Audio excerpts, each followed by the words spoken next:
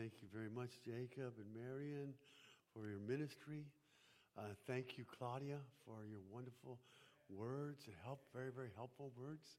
Thank you so much. Thank you so much. I want to say a special welcome to, we have a brand new baby in our midst this morning. And Connie's grandbaby, and the baby's name is? Kalia. And Kalia is the daughter of Christopher and Khalees. Christopher and Khalees, who are with us today. So God bless you. And wow, what a wonderful blessing. New life. Praise the Lord. Praise the Lord. Praise the Lord.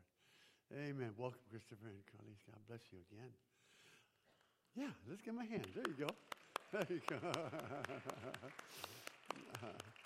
All right. Okay, everyone. And we do have some prayer needs this morning. We have a couple deaths to speak of. Carol's daughter, Carol Hudson's daughter passed away this week. And then very sad news also. Mama Brown. So, and Antoine's mother. Antoine was here today. And yesterday about 1:30, something like that. She went into the hospital and had a cardiac arrest. And so we want to pray for Antoine. Let's pray. Father God, thank you that you do comfort us. As Claudia said, Lord Jesus, you're here to walk with us through the valley of the shadow of death. And Lord, we want to pray for Carol to begin, as her daughter passed away this week. We just pray your Holy Spirit, Father, be with Carol, Lord, and help her to just, that she knows that her daughter is a believer. Thank you. Comfort her with those thoughts, Lord, and just give her the support she needs and the comfort she needs. That your Holy Spirit just minister to her in her grief, please. And Father, for our brother Antoine, his mom, Lord, who he loves so dearly, and who we all love, and Mama Brown, Lord, and we're all going to remember her. And thank you for her. And we just pray for Antoine. We just pray that you help us to love him as our brother. Give him your comfort. Give him your help in this time of need, Lord. Jesus, just hold his hand. Walk with him. Help him to know that you're there. Lord, you said, I'm with you always, even to the end of the age. Jesus, just walk with him and strengthen him. Give him comfort and support at this time, Father, Lord Jesus. And we thank you, Lord. In your name we pray. Amen and amen. Amen, everyone. So, times of joy and times of grief, huh? I mean, that's what the Ecclesiastes says, isn't it? There's a time to grieve, time to mourn, and a time to rejoice. This morning, as we're going to look into God's word for our hope and for our help, we're going to continue in our book of Acts. So you might want to get ready for that. We're going to be in Acts chapter 2. And, we just started in this book of Acts.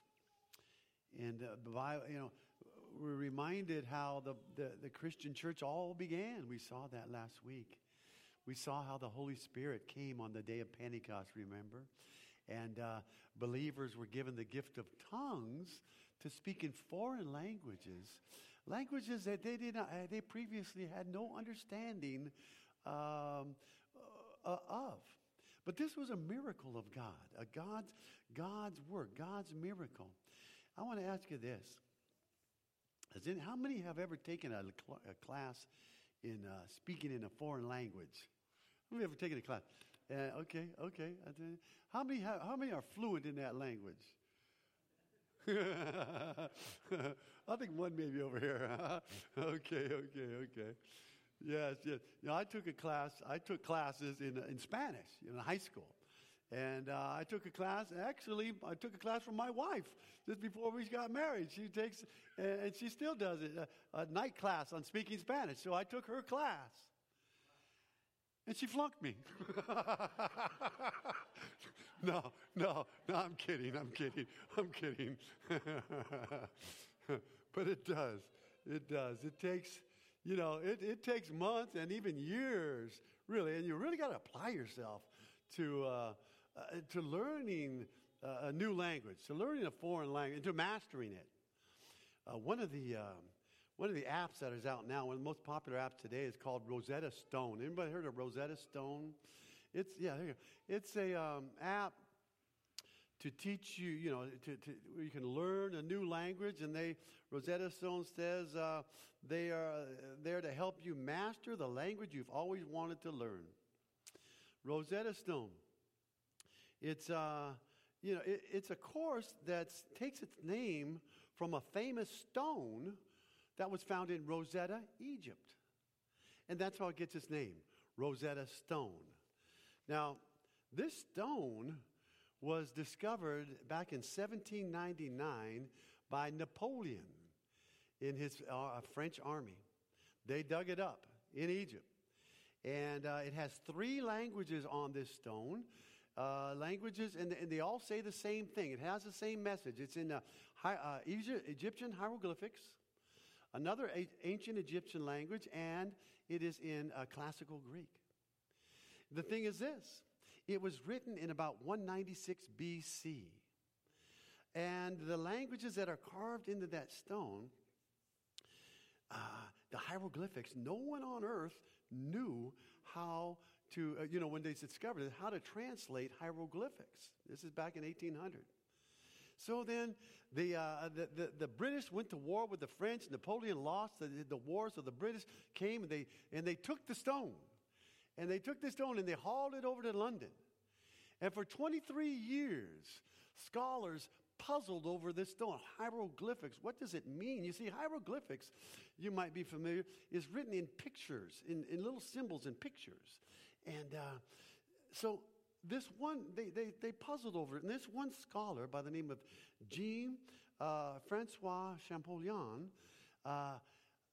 studied it, and he puzzled over it for 2 years. And he was fluent in modern Egyptian, and he was fluent in classical Greek, so he used that knowledge to try to piece it together, this Egyptian hieroglyphics, because remember, no one in the world knew how to translate it. So little by little, it took him weeks and even months to figure out one little character, what it meant. But as he went along, things got faster and faster, and he learned. The characters were coming fast and furious, and he finally got it all. And he was able to translate. He was the only one in the world to be able to translate hieroglyphics, but he did it. Now, he would have never discovered, if they had never discovered the Rosetta Stone, his breakthrough would never have happened. The stone was the key. The stone was the key. There is a science called cryptography. Cryptography is the art of writing and solving codes like the Rosetta Stone code. And those that study cryptography say the possession of the key is critical to understanding the message. The possession of that Rosetta Stone, the key in understanding the language of hieroglyphics, was found in the message of the Rosetta Stone. The key to understanding God's Word is found in the message of Jesus Christ. Jesus Christ is the key. The Jews for hundreds of years were trying to understand the prophecies of the Messiah. They were waiting for the fulfillment of what was foretold. Who would he be? What would things be like when he came? Trying to understand. And then, as we're going to see, the Holy Spirit fell. The Holy Spirit fell upon believers, as we just talked about. And the believers, they began to speak in tongues. And the tongues of foreign languages. And this was all this was a great, people didn't know what was going on. So Peter stood up and he explained what was happening, that Jesus was the key. He was the key to what was happening. So let's go ahead now, if you're ready, let's go ahead and read this occasion of at Pentecost. So we're going to read Acts chapter 2, verses 14 to 24.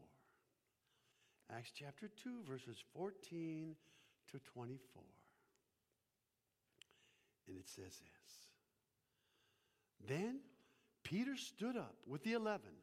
He raised his voice and addressed the crowd. Fellow Jews, and all of you who live here in Jerusalem, let me explain this to you. Listen carefully to what I say.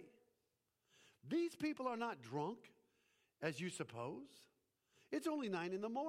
No, this was what was spoken of by the prophet Joel. In the last days, God says, I will pour out my spirit on all people.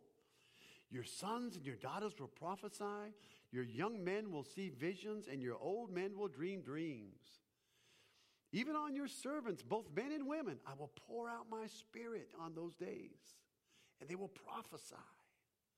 I will show wonders in the heavens above and signs on the earth below, blood and fire and billows of smoke.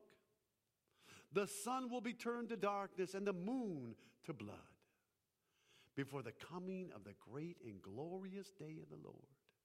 And everyone who calls on the name of the Lord will be saved. Fellow Israelites, listen to this.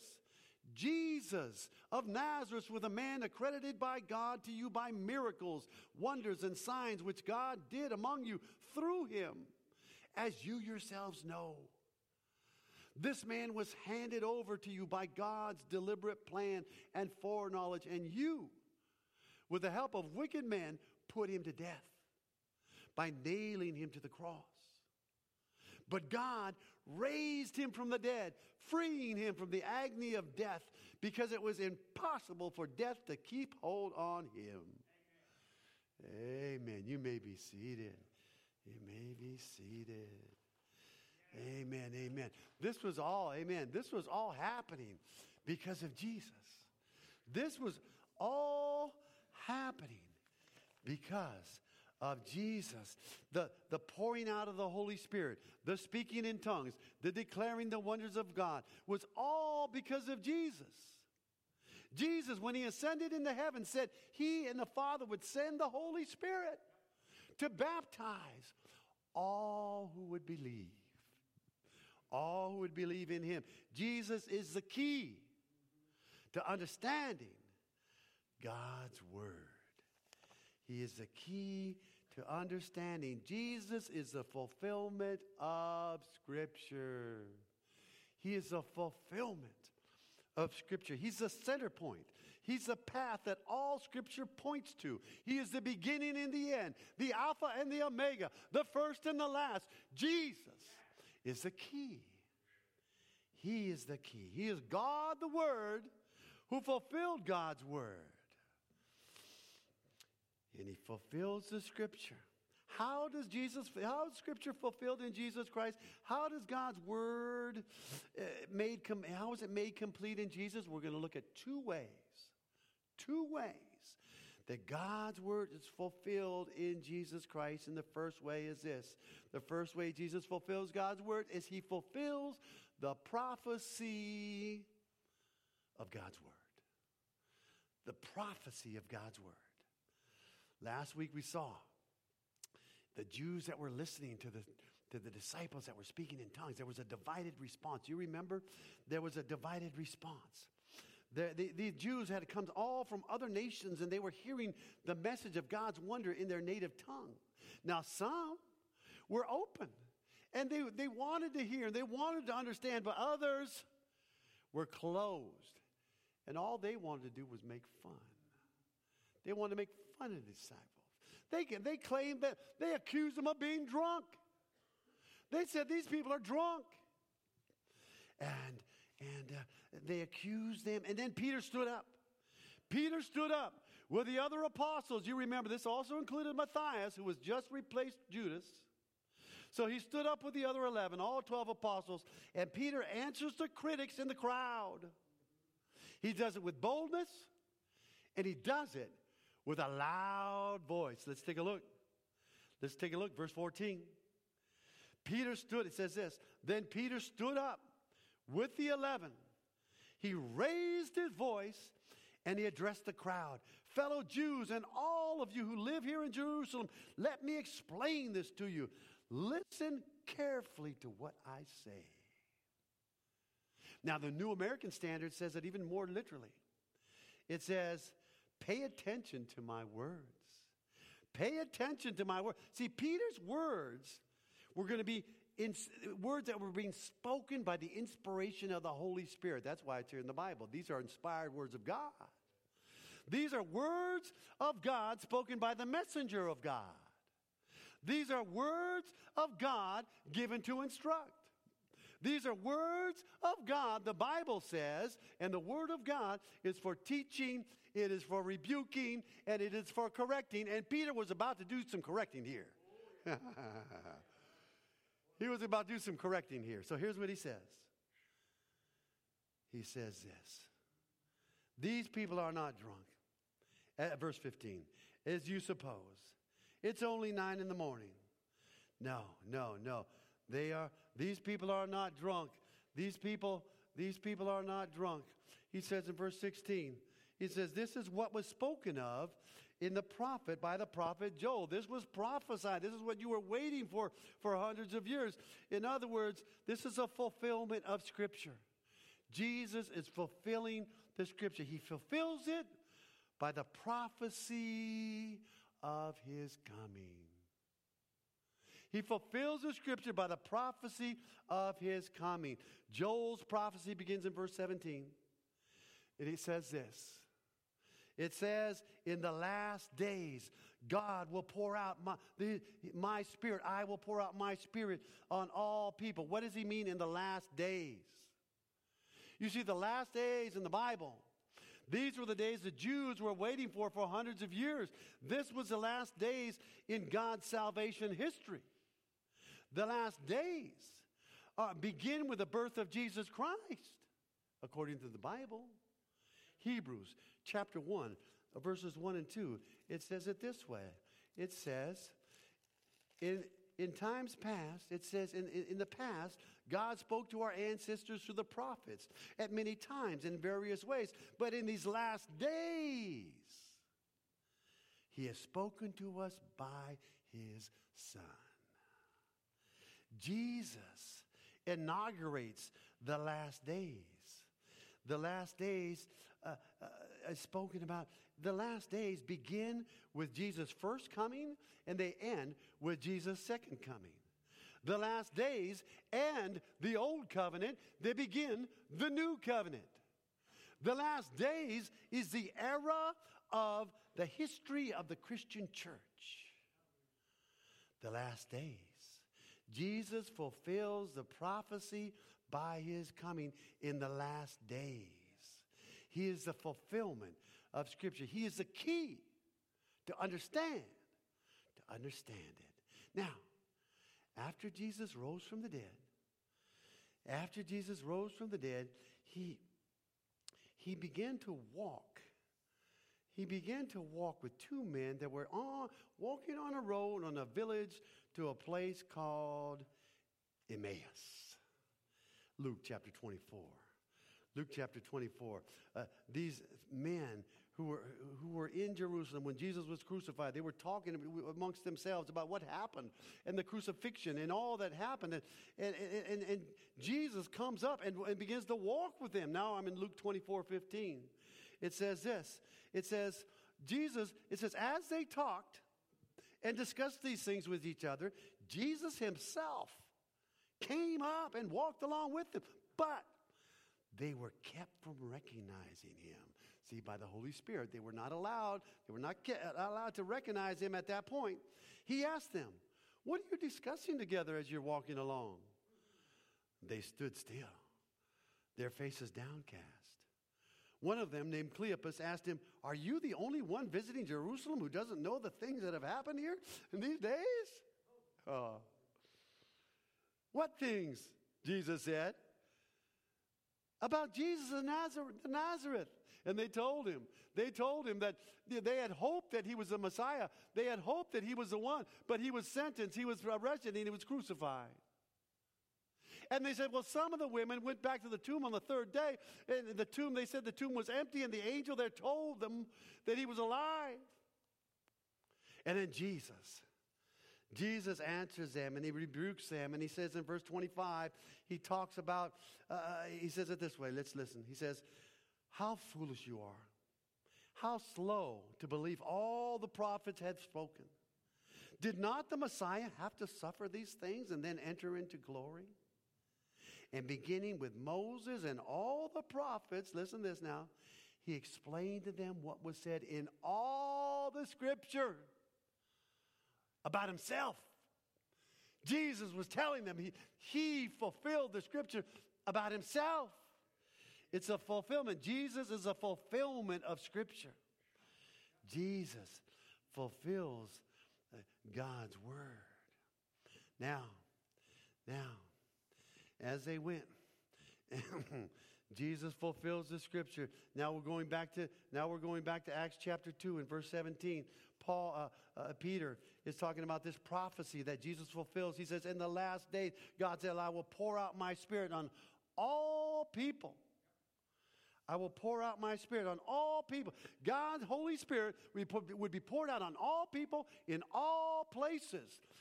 Wherever anyone believes in Jesus Christ, God's Spirit will be poured out.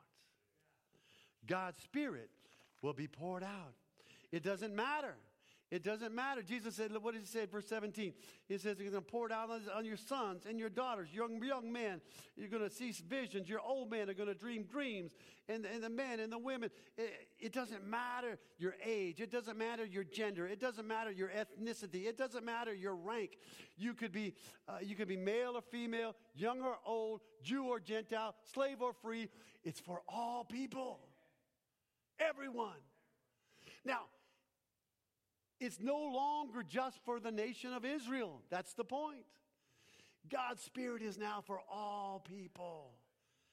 It's for all people. You know, if you look at verse 21 with me, we're back in Acts chapter 2. This is one of the most important scriptures in all of the Old Testament referring to this message of salvation, because it says this: everyone who calls on the name of the Lord will be saved. The Apostle Paul takes that scripture, that very scripture in Romans chapter 10, verse 13, as he gives the salvation message, and he quotes from it. You'll find it in your bulletin. If you'd like to look at your bulletin right now, and in your bulletin there is a section there called the ABCs of salvation. And the very last verse, and I thank you, Cynthia, for typing this in there. The very last verse, you'll see it. You'll see it. It says, for everyone who calls, you see it there, who calls on the name of the Lord will be saved. That is a central verse to the gospel message. And the Apostle Paul is quoting it from Peter, and Peter is quoting it from the prophet Joel. Jesus fulfills the prophecy of God's word by his coming, by his life, his death, his resurrection. And now he sends his Spirit to all who will believe.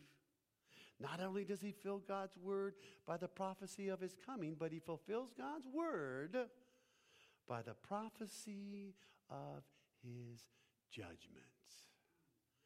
We're back in Acts chapter 2, verse 19. 19 and 20, it says this. I will show wonders in the heavens above and signs on the earth below. Blood and fire and billows of smoke. The sun will be turned to darkness, the moon to blood, before the coming of the great and glorious day of our Lord. You see, not everything Peter is quoting here from the book of Joel is going to be happening that particular morning. You remember, the last days include the whole period from Jesus coming to Jesus coming again. So now these prophecies that are difficult to interpret, these heavenly signs are connected with the second coming of Jesus Christ. They're connected to his time, the time of his return. You remember when Jesus ascended into heaven, 10 days prior to this. The angels were there with the disciples, dressed in white, robes of white. And they told him, as you see him going now, he will return. He will return. And so now these scriptures are connected with the return of Jesus Christ. The first coming of Jesus Christ, he came as the Lamb of God. The second coming of Jesus Christ, he will come as the Lion of Judah. And he comes in judgment. He's going to come in judgment. Jesus will come the second time in judgment. When he comes again, it will be the day of the Lord. It will be the day of the Lord. And history will come to an end. It will be the time of judgment of all people. Jesus calls it in Matthew chapter 7, the day. It is the day where the motives of men's heart will be revealed. It is the day when those who claim to know Jesus as Lord but don't obey God's commands, Jesus has an answer for them.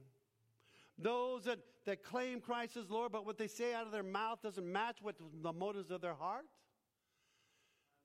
On the day, let's take a look, Matthew chapter 7, verse 23 and 24. Or 22 and 23, rather. Jesus says this. Matthew chapter 7, verses 22 and 23. He says it this way. He says, many will say to me on that day, Lord, Lord, didn't we prophesy in your name? Didn't we drive out demons in your name or perform miracles? Then I will tell them plainly, I never knew you. Away from me, you evildoers. The time of the revelation of people's hearts, when God will judge the motives of our hearts. You know, we've been having some great storms in our nation this period of time, haven't we? And, we even had our own tornado warning, didn't we? About a week ago, right? Yeah. But you can have the best warning system of the world, and it will do no good if those who are supposed to hear it do not receive it. The Word of God gives us a warning. There will be a day of judgment. There will be a day of judgment. On that day, Jesus says, on that day, he will come again. Each person will have to answer God the Father to this question. What did you do with my son Jesus? God sent his son to save us from his wrath against our sin. The prophecy of God's word will tell us. It tells of Jesus coming again. The Bible says it this way, 2 Thessalonians chapter 1 and verse 7, 8. When Christ comes again, he's going to come again in flaming fire with the powerful angels to punish those who do not know God, who do not obey the gospel of the Lord Jesus. On that day, Jesus fulfills God's word by the prophecy of his coming. He fulfills it by the judgment of his word. Not only does Jesus fulfill Scripture by the fulfilling the prophecy of God's word, but secondly, the second way he fulfills it is this. He fulfills Scripture because he fulfills the plans. And he fulfills the plans in God's word. Acts chapter 2 again. Verse 22 and 23. The plans in God's word. Peter says it this way. Fellow Israelites, listen to this. Jesus of Nazareth was born a man accredited by God to you by his miracles, his wonders, and his signs, which God did among you through him. As you yourself know, this man was handed over to you by God's deliberate plan and foreknowledge, and you, with the help of wicked men, put him to death by nailing him to the cross. You see, it says it was God's deliberate plan. Jesus' death was no accident. God was not surprised by the crucifixion. This was all, as it says in verse 23, by God's deliberate plan. Everything that happened to Jesus was under God's control. So what does that tell us? No matter what happens to you in your life, remember, God is in control. You might not understand it, but you know the one who does. Amen? You know the one who does, and you know he has a plan.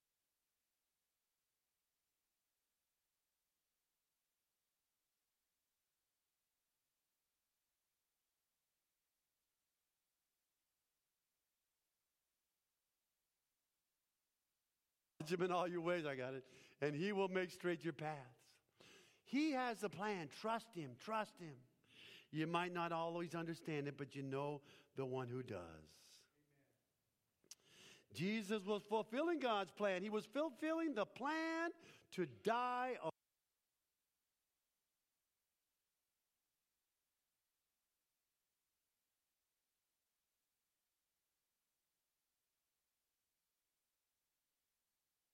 I think our battery might be on here. To die on the cross for our sins. Are we doing this?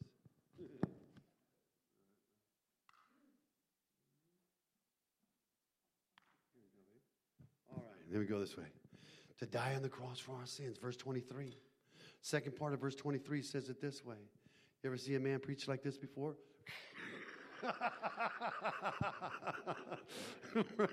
Second part of verse 23 says it this way. It says, by God's deliberate plan and foreknowledge, you, with the help of wicked men, you, by the help of wicked men, nailed him to the cross.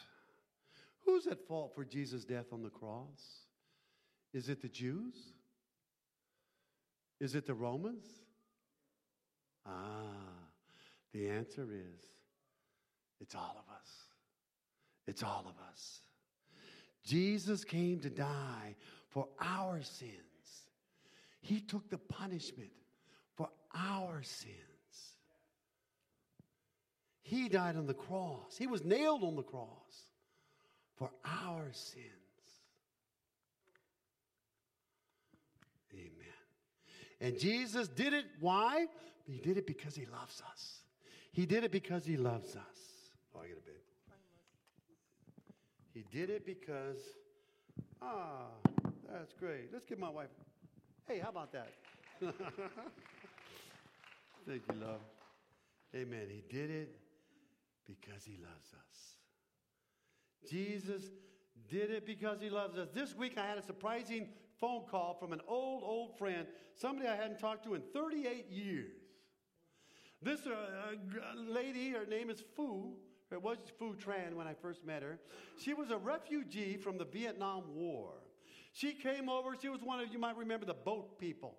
So people called boat people. They fled Vietnam after the war on boats, so they were called boat people. Phu, she's now successful. She has a family. She's successful with the help of God, thank God.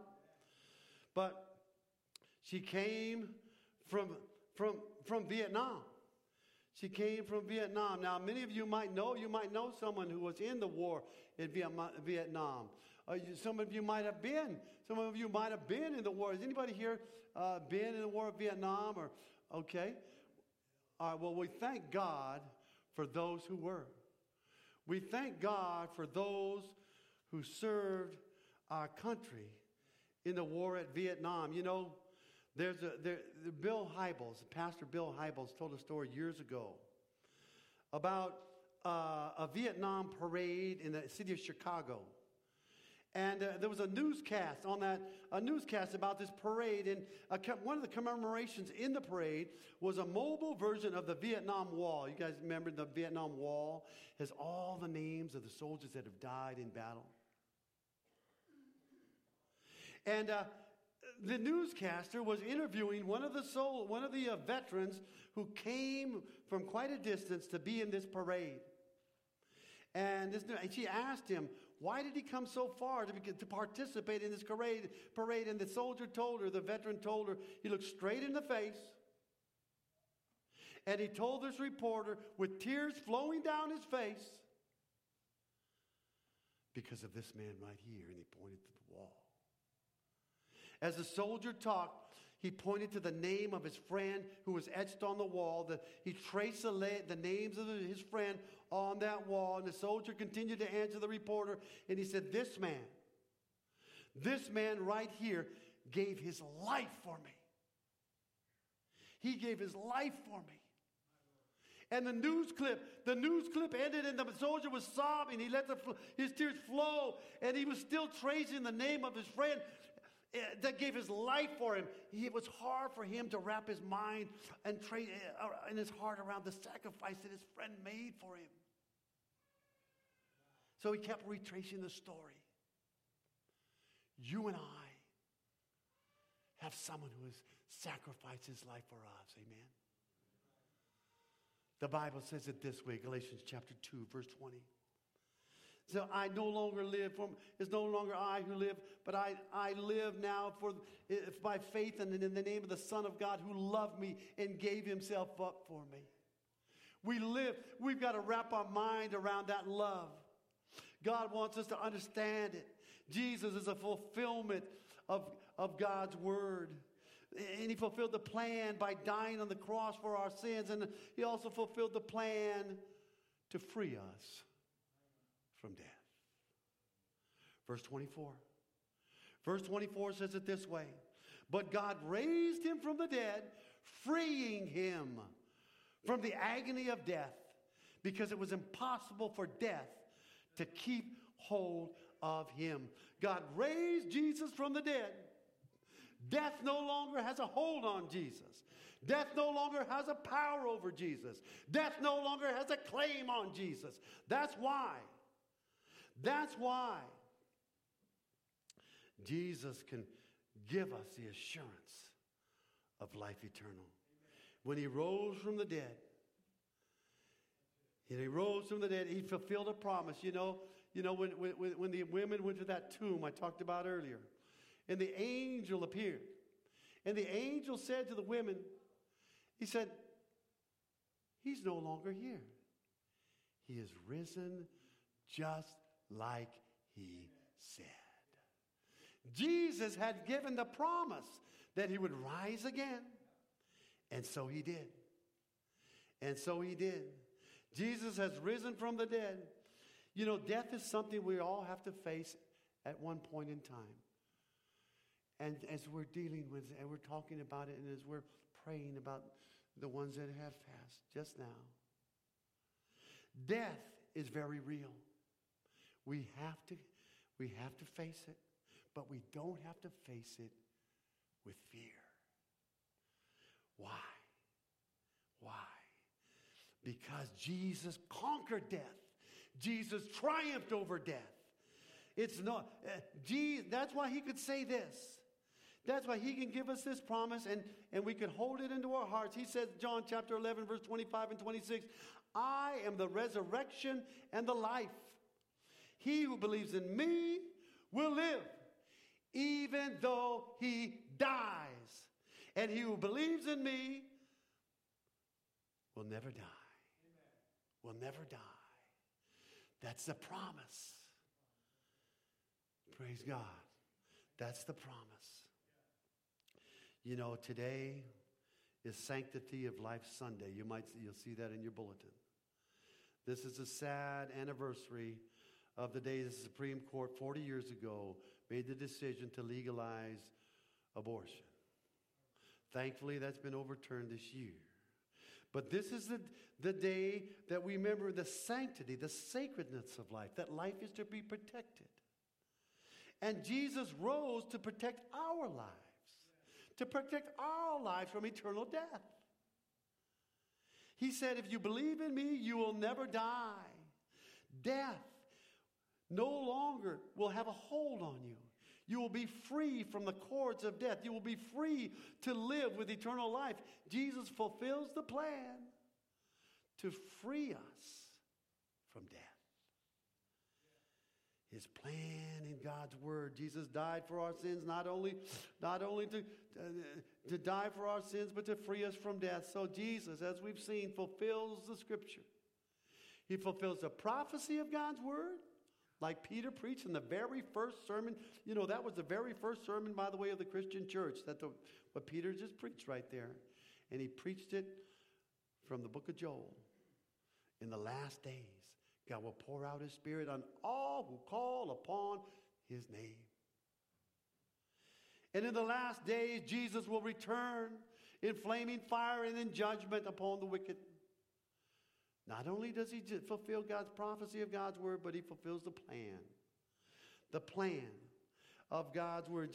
God's plan was for Jesus to die for our sins. He sacrificed his life like the veteran soldier sacrificed his life for his friend. We need to wrap our minds around that love. Not only was his plan to die for us, our sins, but to free us from death. Life is sacred.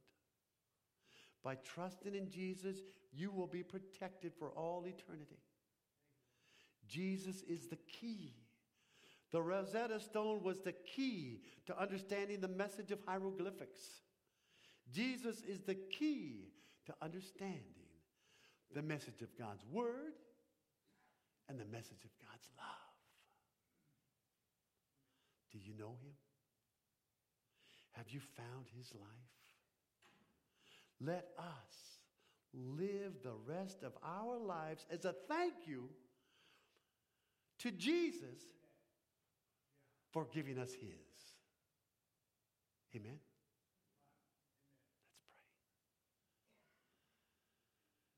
Let's pray. Dear Jesus, we thank you, Lord, that you came to this earth. You died on the cross for us. And you triumphed over death, and you give us the assurance as well that we, by trusting in you, will triumph over death. Thank you, Lord, for coming to protect us, to be with us. Thank you, Lord, for fulfilling Scripture. Thank you, Lord, for all who you are. In your name we pray. Amen. Amen. Amen this morning. So this morning, we're going to sing a hymn. If you are sensing God's call,